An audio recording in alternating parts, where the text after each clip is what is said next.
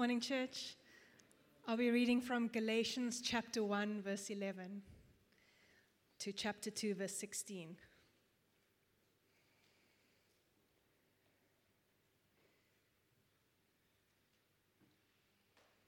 Galatians chapter 1, verse 11. I want you to know, brothers and sisters, that the gospel I preached is not of human origin. I did not receive it from any man, nor was I taught it. Rather, I received it by revelation from Jesus Christ. For you have heard of my previous way of life in Judaism, how intensely I persecuted the church of God and tried to destroy it. I was advancing in Judaism beyond many of my own age among my people and was extremely zealous for the traditions of my fathers.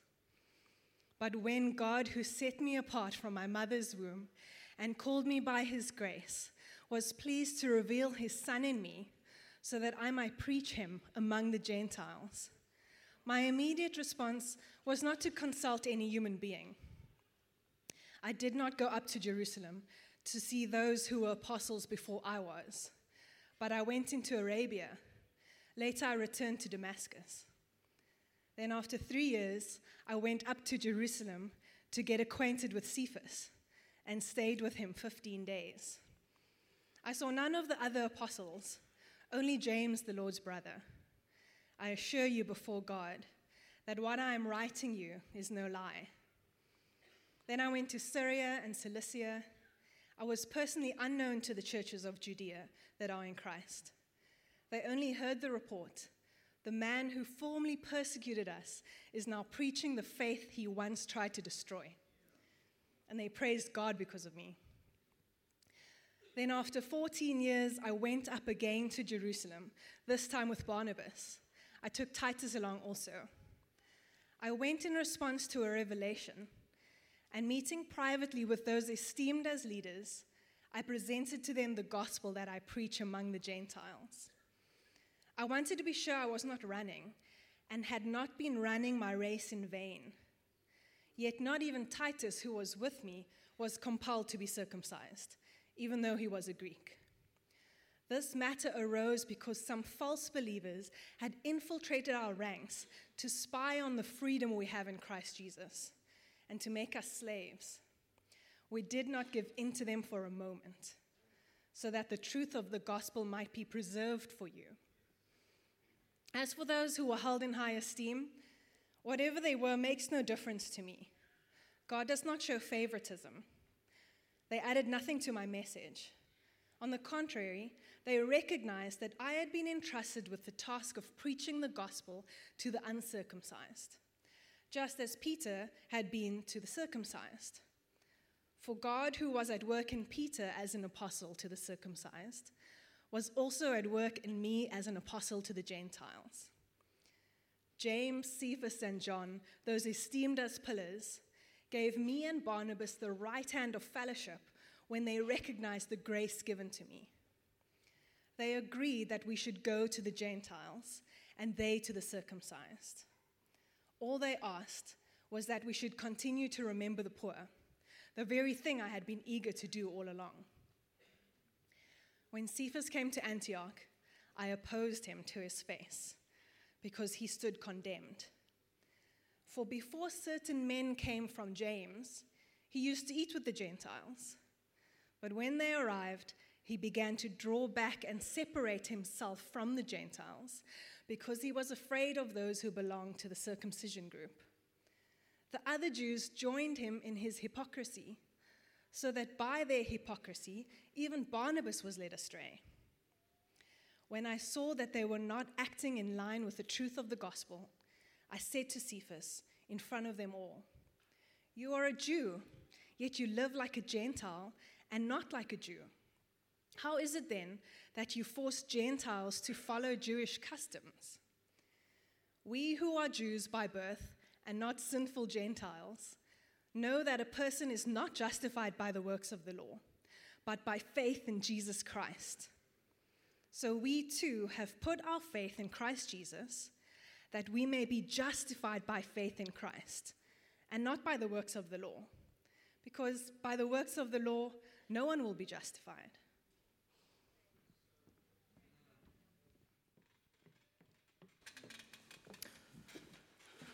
Thank you so much, Steph. It is a joy and a privilege to be able to be addressing you this morning, to have the people that I'm partnering closest with on the planet all together in one room is a huge privilege, but to have those people in my hometown and my home church is really grace upon grace. So I couldn't be more happy, excited, and expectant this morning. During our time to these 3 days together, we have decided that we're going to reflect on things that we want to pass on to the next generation, things that are vital, things that are essential, things that matter, issues of first importance. Our collective desire is to see a new generation emerge, but a new generation emerge that has clarity, has purpose, has commission, not a generation that emerges that is confused, lacking direction or empowering.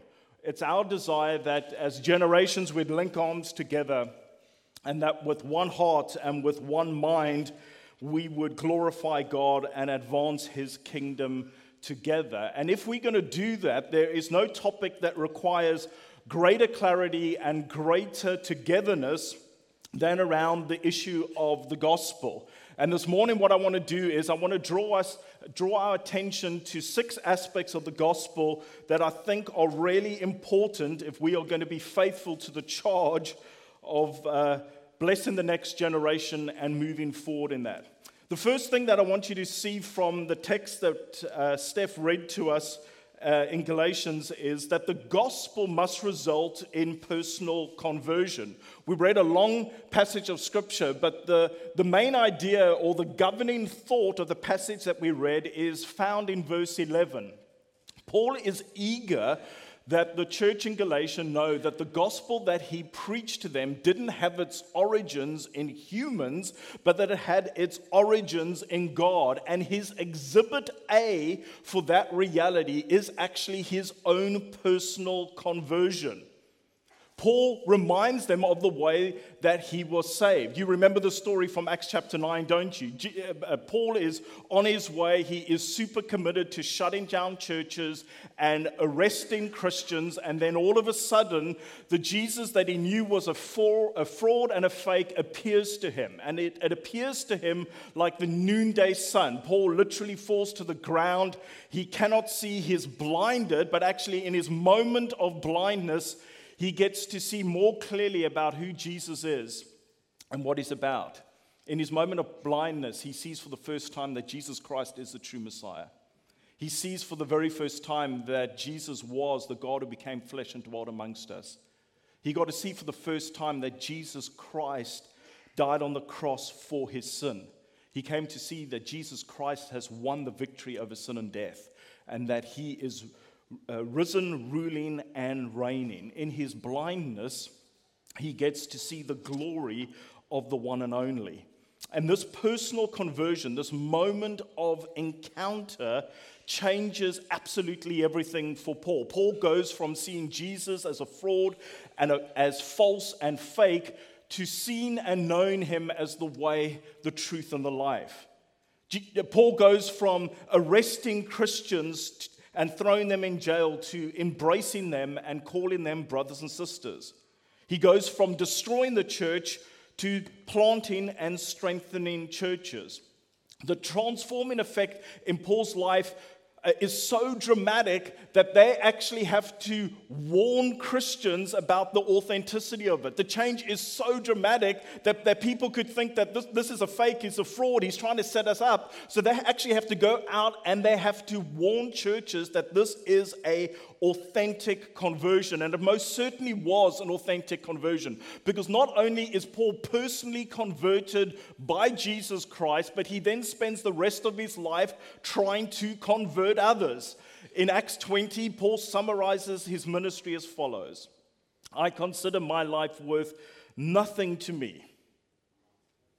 My only aim is to finish the race and complete the task the Lord Jesus has given me, the task of testifying to the good news of God's grace.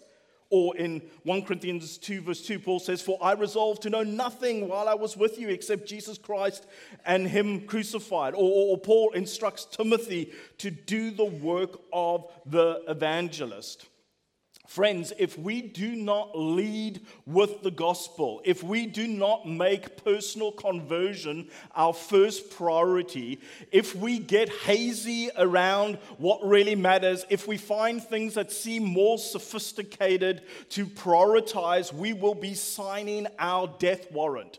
There is no next generation without personal conversion.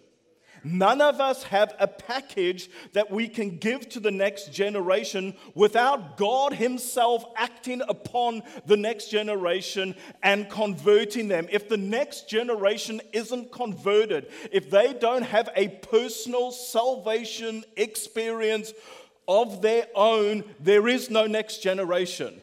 The church is made up of people who have been personally converted. If there is nobody in the room that is personally converted, it is not a church. It doesn't matter what they are doing. We see in the book of Acts that Peter stands up and he preaches the gospel. And on that day, 3,000 people get personally converted.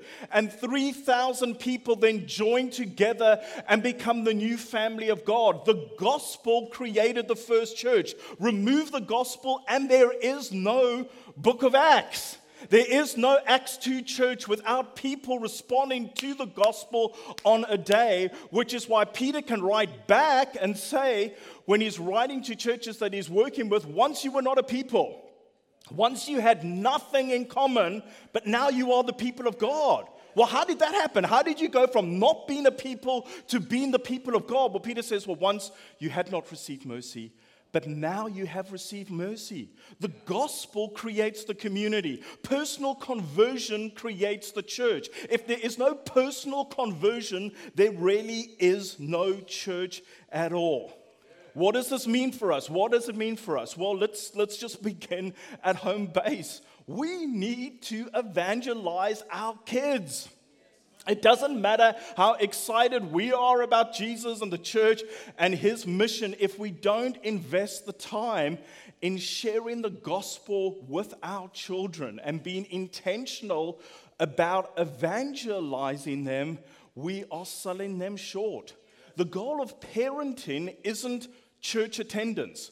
It isn't moral conformity. The primary purpose, your primary purpose as a parent, is to share the gospel with your children repeatedly, over and over and over. Not again, yeah, we're going to do it again. It is to share the gospel. Your first mission field is at home. Your first mission field at home. And I am just so glad that I am married to like the most amazing evangelist on the planet, because Anna has been incredible with our kids. I was on a golfing weekend a couple of weeks ago and I was chatting to a pastor whose parents are pastors and his mom passed away. And I was just asking him about that. And he said, you know, my dad shaped my thinking about church and that a lot, but it was really out of his public ministry that I received from my dad. I actually realized that I had most of my one-on-one spiritual conversations with my mom, and now that she's no longer around, I really miss that more than ever. And I said to him I think my children will say the same thing. I think my children will say the same thing because they've had more one-on-one spiritual conversations with my wife than they've had with me. Anna had a mom who took her through a book, Leading Little Ones to God, and Anna got hold of that book, and with each of our kids, day in and day out, when they're young, they just like work through this book. It's like quite a long book, and Anna just sowed so many gospel seeds into my children's life. And then at one point, they responded to the gospel, and they accepted Jesus Christ. And friends, as parents, our first priority, before we want to reach the ends of the earth, we need to reach our kids. We need to reach our kids. We need to prioritize sharing the gospel. And friends, ironically, the more mature we get as believers, the more we can obscure the gospel to our children. Because our children can assume, what it means to be a Christian is that you're super mature and you've got it all together, and they don't feel mature and they don't feel like they've got everything together. But actually, the gospel message isn't if you're super mature and got it all together, then Jesus wants to give you the merit badge and call you in. The message of the gospel is that we have all sinned and fallen short of the glory of God. And it's only through the miraculous and extreme sacrifice of Jesus Christ that we can be saved and rescued. So first, we need to begin at home base. Secondly, as churches, we need to prioritize evangelizing the next generation. We need to prioritize direct evangelism of the next generation. I had a friend who arrived in the city and had spent about a year in the city, and he's involved in different evangelistic activities. And I just asked him, what you kind of read on the city? And he said to me, Steve, I am amazed at how little direct evangelism is happening in schools in Cape Town. And it was just like, whoa. He was absolutely right. I could remember when I was younger, some of the crazy stuff that we do in different schools. I can remember in my 20s knowing this guy, Terran Williams, who would just go into schools and be a part of big events where loads of schools would become together, and he would just like preach the gospel up front, boom, full on, give an appeal. Loads of kids would respond. It was just phenomenal. It was inspirational. And I'm just wondering, who's going to be the next Terran Williams? Who's going to be going into these schools and telling people about Jesus?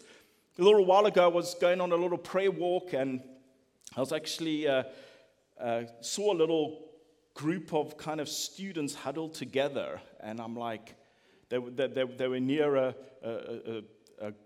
pre-primary school, and I'm like, a group of students, kind of like 9 o'clock on a weekday, huddled together. This must be Christians. I know nobody else is doing this, so I interrupted them and I said, hey, who you guys? And they said, we're just kind of students. And I said, well, what are you doing? They said, well, we're praying.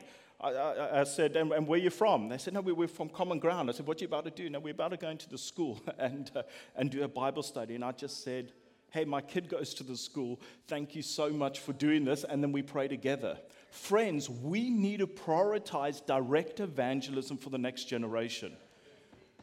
What percentage of your budget is going towards direct evangelism of the next generation? You say, well, if we look at our budget, this is our youth ministry. No, not your youth ministry, not caring for the sheep.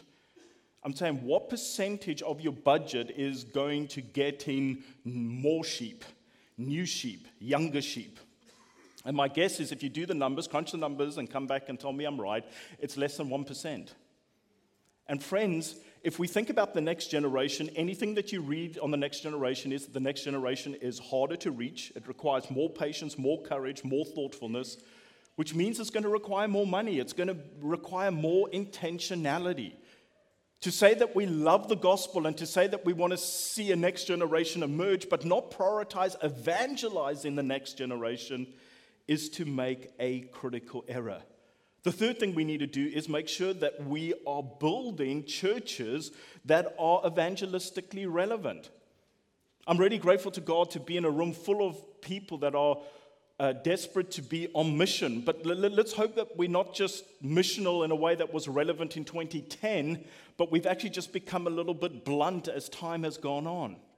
Friends, we need to be building churches that is intentionally proclaiming the gospel so that a next generation can be saved and rescued.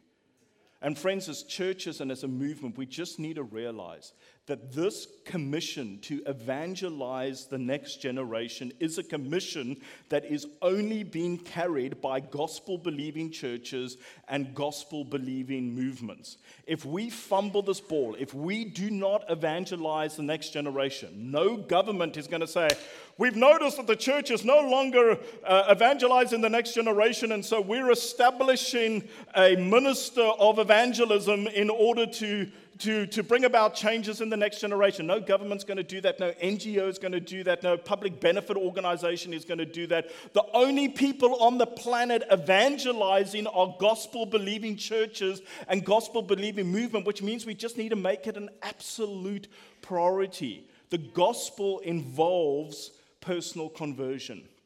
The second thing that I want you to see from this passage is that the gospel that we enjoy is a gospel of sovereign grace. A gospel of sovereign grace. What is very clear from Paul's personal conversion and his subsequent understanding of the gospel is that our conversion is all of God and all of grace. Whilst we need to prioritize the proclamation of the gospel, we'd be making a big mistake if we assumed that a person's salvation was ultimately in the hands of the one proclaiming the gospel, or even ultimately in the hands of the person hearing the gospel message. We love him because he first loved us. For Paul, this wasn't a difficult thing to understand at all. The idea that salvation rested in God and in his sovereign purposes wasn't a difficult thing for Paul to understand. If you chatted to Paul the day that he was going to Damascus, and you said to him, what would be the very worst thing that could happen to you? What is the thing that you would hate to happen to you today? What is the very worst thing? What is the thing that you least desire today? Without question, it would be that I would worship Jesus. That was the very thing he most detested. His whole life was orientated at this point in stopping people from worshiping a false Messiah.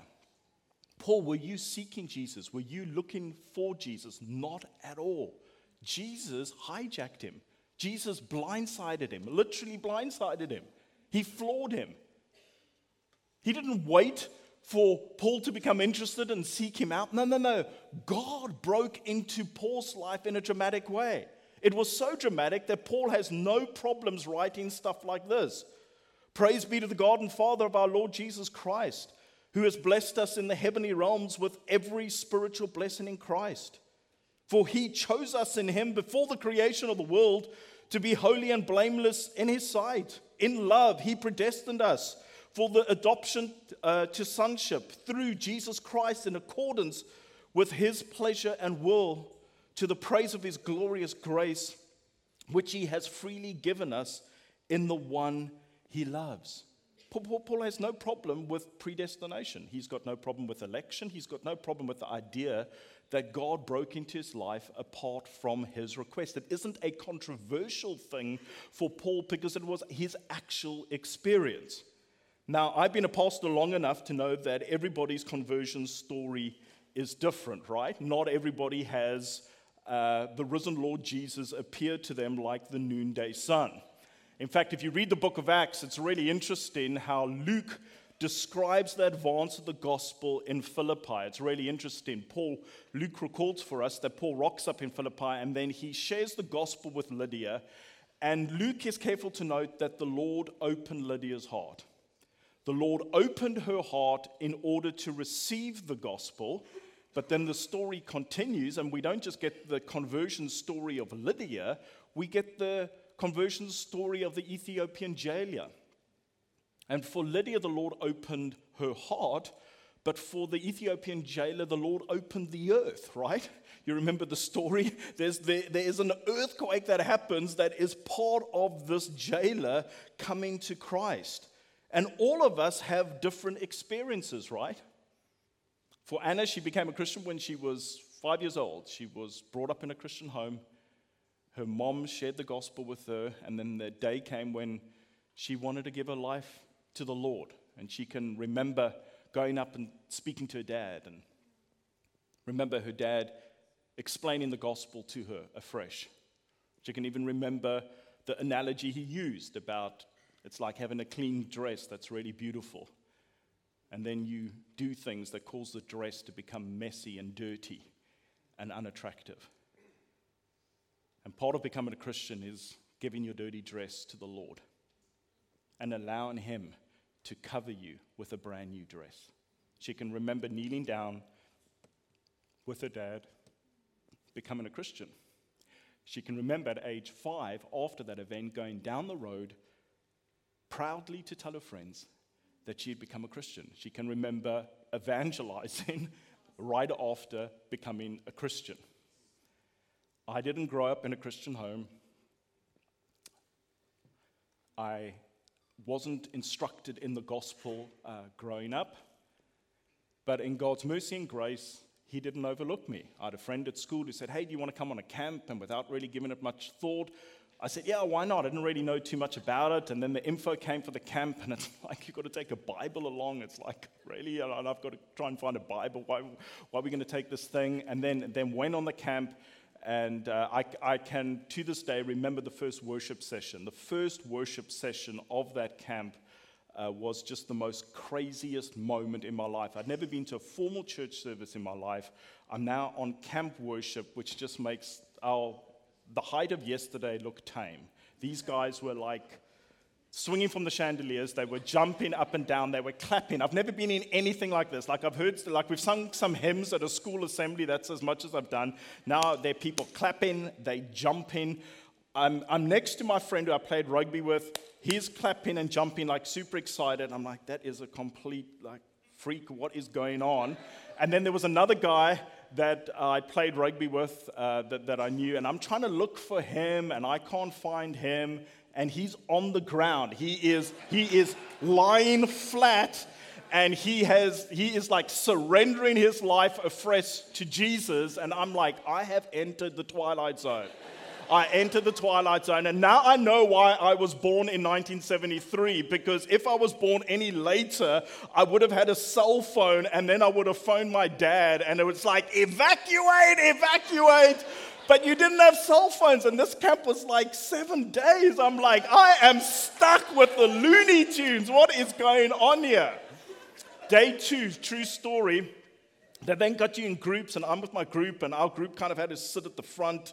You know, you had to kind of sit with your group. And so the first day, I didn't know like any songs, like everything is new. Day 2, they kick into the song. Second song, they sing one of the songs that they've sung the night before. So this is like the first time I can actually participate with everybody else and sing. It's like, okay, let's sing along with this. And so I'm singing, and then the guy who was surrendering his life afresh to Jesus the night before, the guy I played rugby against, comes to me and says to me, do you believe what you're singing? And I like internally go, wow, that's kind of amazing, because this is literally the first time that I've actually joined in with singing. So I say, yes. And he says to me, do you want to become a Christian? I'm like, okay. But it wasn't at a very deep level. If he had said to me, hey, do you want to grab a drink? I think I would have said yes as well. That individual was Gareth Bowley, who leads our church in the Mamsantoti. The guys prayed for me afterwards. It was hilarious. The guy actually running the camp said that when they did the debrief of the evening, actually that evening the gospel was presented. I wasn't a part of that because they were outside praying for me. And there was this guy who responded to the gospel and was weeping, and there's genuine repentance. And the guy running the camp said they did the debrief, and they said, guys, this is like crazy. There's a complete peer group pressure thing. This guy kind of responded because his mates were kind of pressing on him. I'm sure we won't see him in 6 months, but so-and-so, repentance, faith, tears, that's going to last. And it was actually the exact opposite. It was the exact opposite. Because it doesn't come down to what we're doing, it's what God's doing. And friends, for some of us, our conversion experience is like Paul. For others, it's like Lydia. For some of you, it's like Anna. For some of you, it's like me. Actually, I want to suggest if you analyze Anna's story, there's actually more evidence of God's intervention in her life than in mine. But friends, however you've come to Christ, I want you to know that at the bottom of your salvation is God himself. Listen to how Charles Spurgeon puts this. When I was coming to Christ, I thought I was doing it all myself. I thought that I sought the Lord earnestly. I had no idea that the Lord was seeking me. I do not think the young convert is first aware of this. I can recall the very day and hour when I first received these truths on my soul, when they were, as John Bunyan said, burnt into my heart as with hot iron.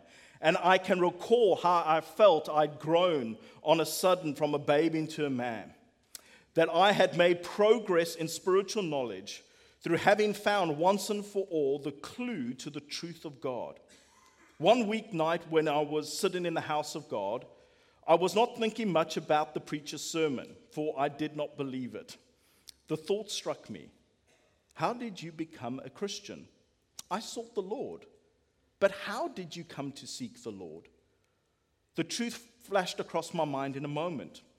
I should not have sought the Lord unless there had been some previous influence in my mind to make me seek him.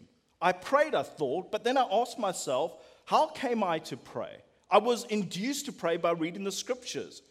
How came I to read the scriptures? I did read them, but what led me to do so? In a moment, I saw that God was at the bottom of it all, and that he was the author of my faith. And so the doctrines of grace opened up to me. And from that doctrine, I have not departed to this day. I desire to make this my constant confession. I ascribe my change wholly to God. If you are in the room this morning and you love Jesus, can I just invite you to put up your hand? If you love Jesus, can you put up your hand and can you keep it up? The Bible says if your hand is up, if you love him, it is because he first loved you. At the bottom of your salvation is God himself. Listen to what Spurgeon says. He says, I am quite certain that if God had not chosen me, I should never have chosen him. And I am sure that he chose me before I was born, or else he would have never chosen me afterwards. He must have elected me for reasons unknown to me. For I could never find any reason in myself why he should have looked upon me with such special love. Friends, we have a gospel that demands a personal conversion, but the gospel that we love is a gospel of sovereign grace. Thirdly, the gospel that we love is a gospel with essential content. Time doesn't allow me to expand on the content of the gospel, but if you feel like you need a refresher on that, and it's always good to refresh yourself, go to YouTube, type in Don Carson, what is the gospel, and you'll get 3 sessions of over an hour each in which you can just refresh yourself on what is the gospel. But the gospel does have essential content.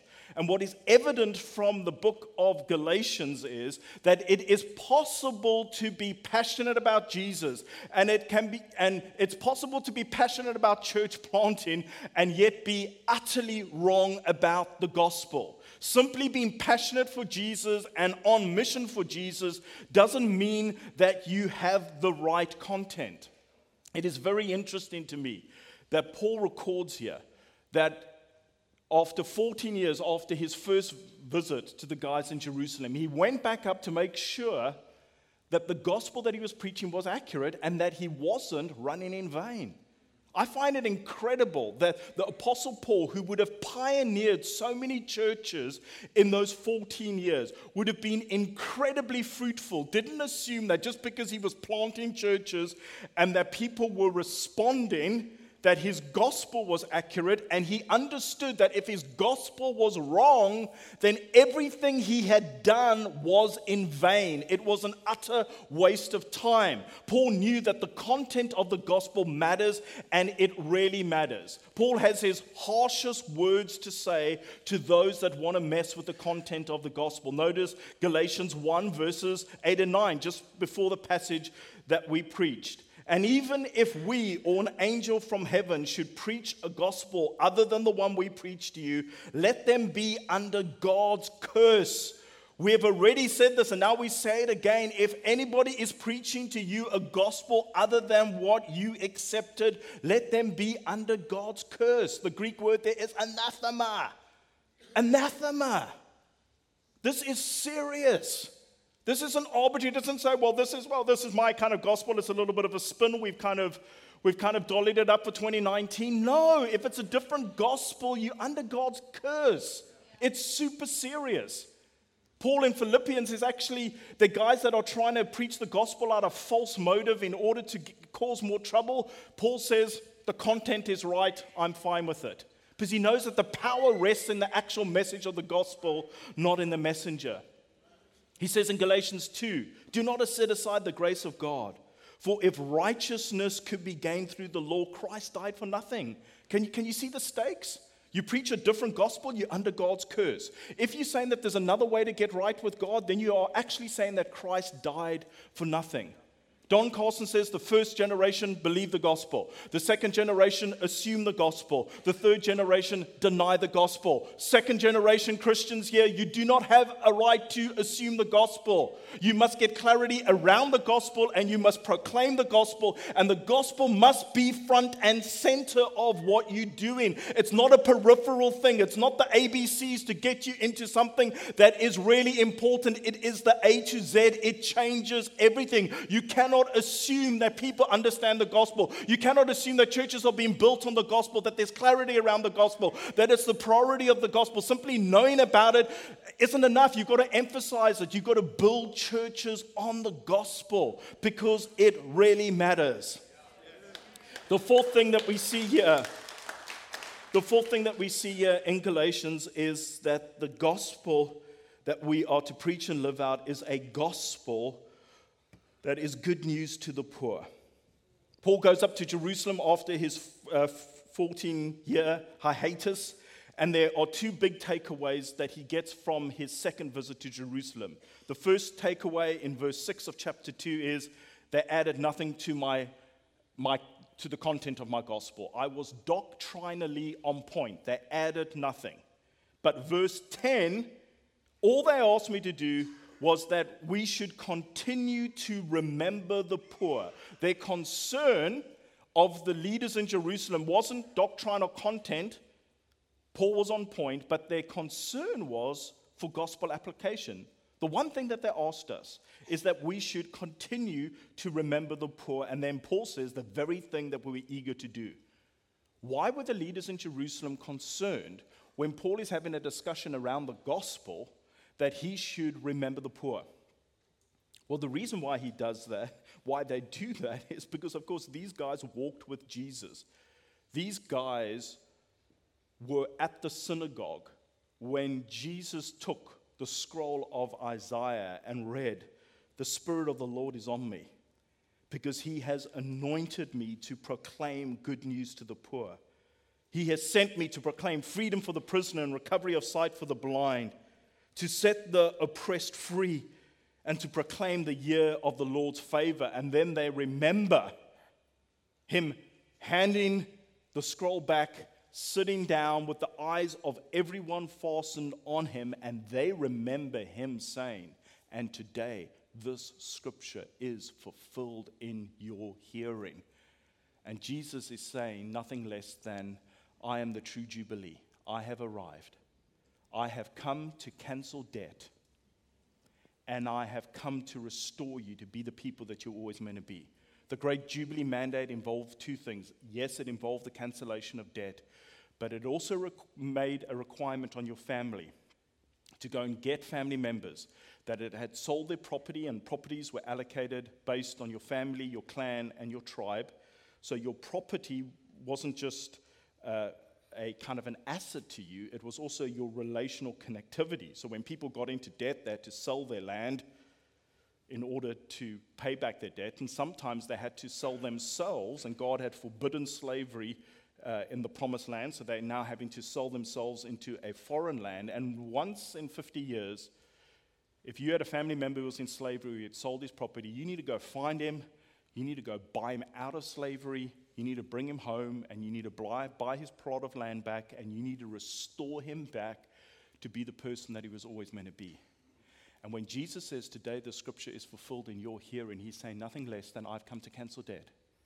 I've come to forgive sin, but I've also come to restore you to become the people that you were meant to be. And so we have gospel truth, but then we also have gospel application. And if we are to fully proclaim the gospel, we cannot simply declare forgiveness of sin. We absolutely must. But we must declare the benefits and the effects of the gospel is that people get restored to becoming the people that they were always meant to be. We've got lots of leaders in this room. How many times when somebody's checked in on you, hey, I just want to check like I'm doing my ministry, okay, can I just check out the gospel? I just want to talk around our philosophy of ministry, and they talk to you about those conversations. At the end of the conversation, you go, this looks really awesome. There's just one thing I want to remind you about. Please do not neglect the poor. Do not forget the poor. How many times have you said that to somebody? How many times have you said, like, this is like super important? You're actually going to violate something really important if you do not do this. Friends, can we serve each other as brothers and sisters to prod and provoke each other to continue to remember the poor? Can we build churches that are not country clubs where the poor are excluded, but where we build churches where well-resourced and averagely resourced and poorly resourced individuals come together and worship Jesus at the same place at the same time? Can we, as a brother and a sisterhood, can we be generous in helping others in different parts of the world to reach their communities where they are under-resourced? Can we build churches in our context that are caring for the poor? Like if our churches shut down, that there would be like protests because like service delivery is plummeting. What's going on? If your church closed down this week, would anybody in the neighborhood complain? Would they even know? We need to be building churches where people know if we shut down. Can we excel not simply at proclaiming the gospel and defining the gospel, but can we also excel in gospel practice? The fifth aspect of the gospel that I want to highlight to you, and it was a point that surprised me. In February, we were going around the team, and guys were just sharing what they felt they were going to bring, and I'd felt this passage from Galatians, and it kind of just mentioned 4 headings that I probably wanted to operate under, and this one I didn't anticipate bringing. It's only when I got into the text that it became very clear to me that it's such an important aspect of the gospel. And the fifth aspect is a gospel for leaders. It's one thing to proclaim the gospel to others. It's quite another to appropriate it ourselves. If you study Galatians 2 carefully, it is amazing how candid Galatians 2 is with regard to the missteps of various leaders. Most of us are pretty familiar with what happened in Galatians 2, and I thought I was familiar with it. We know the deal. Peter separates himself from the Gentiles. Paul comes in, he rebukes Peter publicly, he kind of calls him to account and calls him to live in line with the gospel, and that's the gig, right? Peter really let the show down. But actually, when you read Galatians 2, you understand that there are actually a number of leaders who are dropping the ball here. It's not just Peter. So what happens is you have some disciples from James. What's actually going on is there's a big persecution of Jewish Christians in Jerusalem. It's getting super tough. James sends some guys down to warn Peter, who's in Antioch, but he's going to go back to Jerusalem. Hey, just heads up, these guys are looking out for us, and if they don't think we're kosher, they're taking us out by the knees. Peter hears this and he thinks, whoa, I'm just here in Antioch for a short while. I'm just going to separate myself. I don't really want to be taken up by my knees, and I feel like my primary call isn't in the diverse Antioch. It's in Jerusalem, and I'm going back to Jerusalem, so it's just wisdom here. I don't want to offend them. I don't have a problem. I ate with them before, but just for my own preservation, I think I need to do this. And Barnabas, the good Jewish boy, it's like, hey, well, if like Peter's doing that, maybe I need to do that as well. And so what we see here is it isn't just Peter who's got a problem. James has got a problem. and Barnabas has got a problem. And Paul is highlighting the problem, but as he's highlighting Barnabas, of course, as we read on, we know that Paul and Barnabas are going to have a disagreement around Mark, which later on Paul is actually going to realize he was wrong about, because he's going to say, hey, can you send Mark to me because he's super useful? But he wasn't useful at that time. When we read the Bible is remarkably candid about the missteps of leaders. You can hear some leadership stuff and say, oh, there's like a terrible thing that's happened.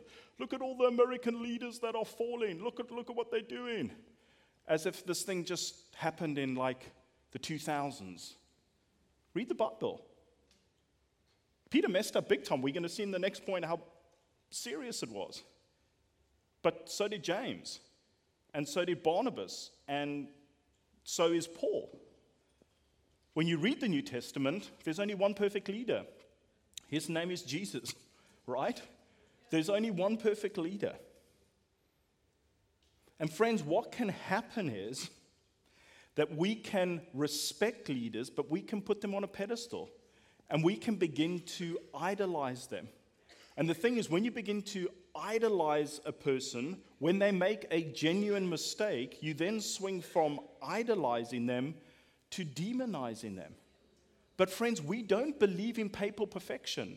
The New Testament doesn't present the fully orbed leader who never missteps. Now, please don't misunderstand me. I'm not talking about the fact that there aren't disqualifying sins that you could do. I'm not saying that there are, of course, things that require people to step down from ministry. Don't hear what I'm not saying. But what I am saying is, through reading Galatians 2, is that you get called leaders, qualified leaders, faithful leaders who have blind spots and make mistakes, and they learn and they grow from it, and they move on.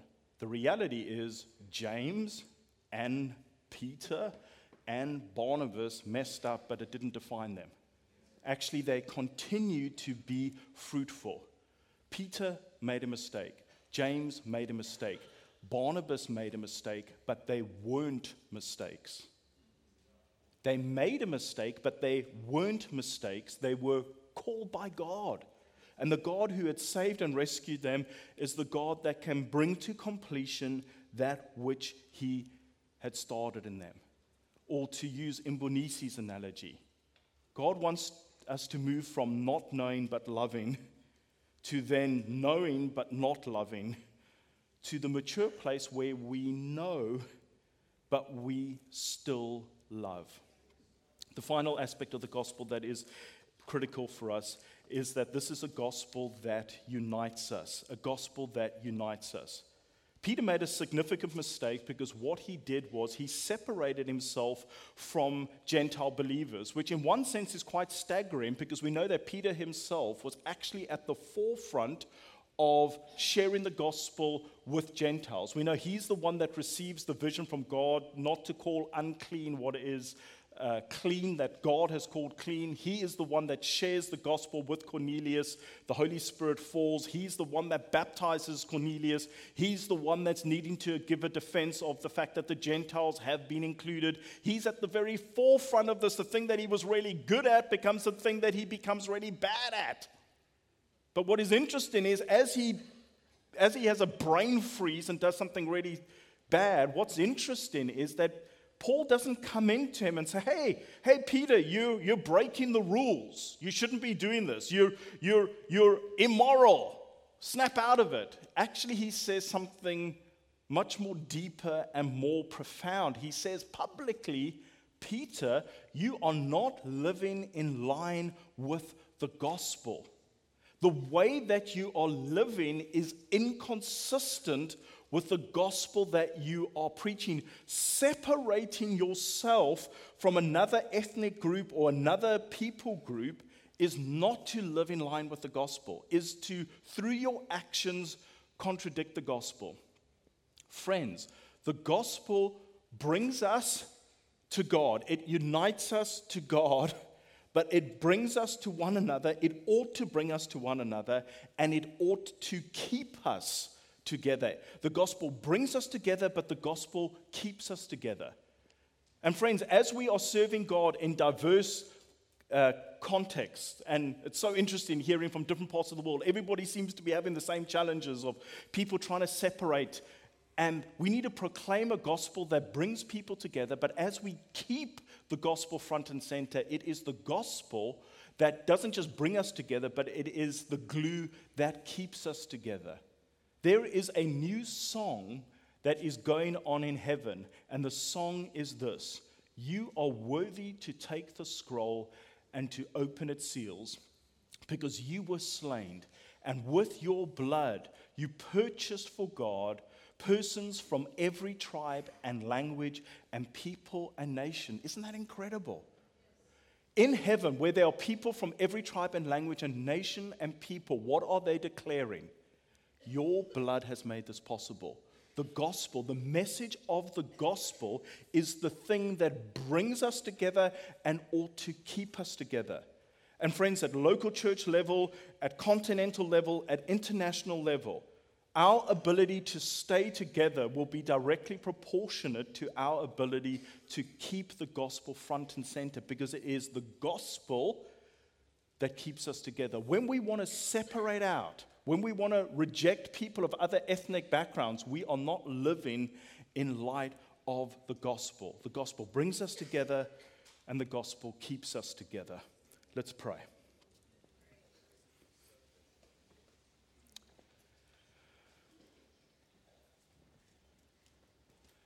Lord Jesus, we just want to confess to you that for so many of us, we are attracted to what is latest and what is most trendy and what is trending.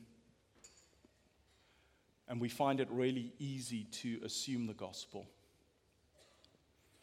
And I pray, Holy Spirit of God, that by your mercy and your grace, that you would help us as individuals, as churches, as hubs, as continents, to keep your gospel front and center. That we would be a gospel proclaiming people, that we would believe in personal conversion, that we would be those that guard the gospel, that understand that the gospel is good news to the poor, that we don't need the gospel just at conversion, but through our leadership maturing. Lord, I pray that whenever we feel the need to separate, we would be quick to ask ourselves, are we living in line with the gospel? Or have we made something else more important than the gospel?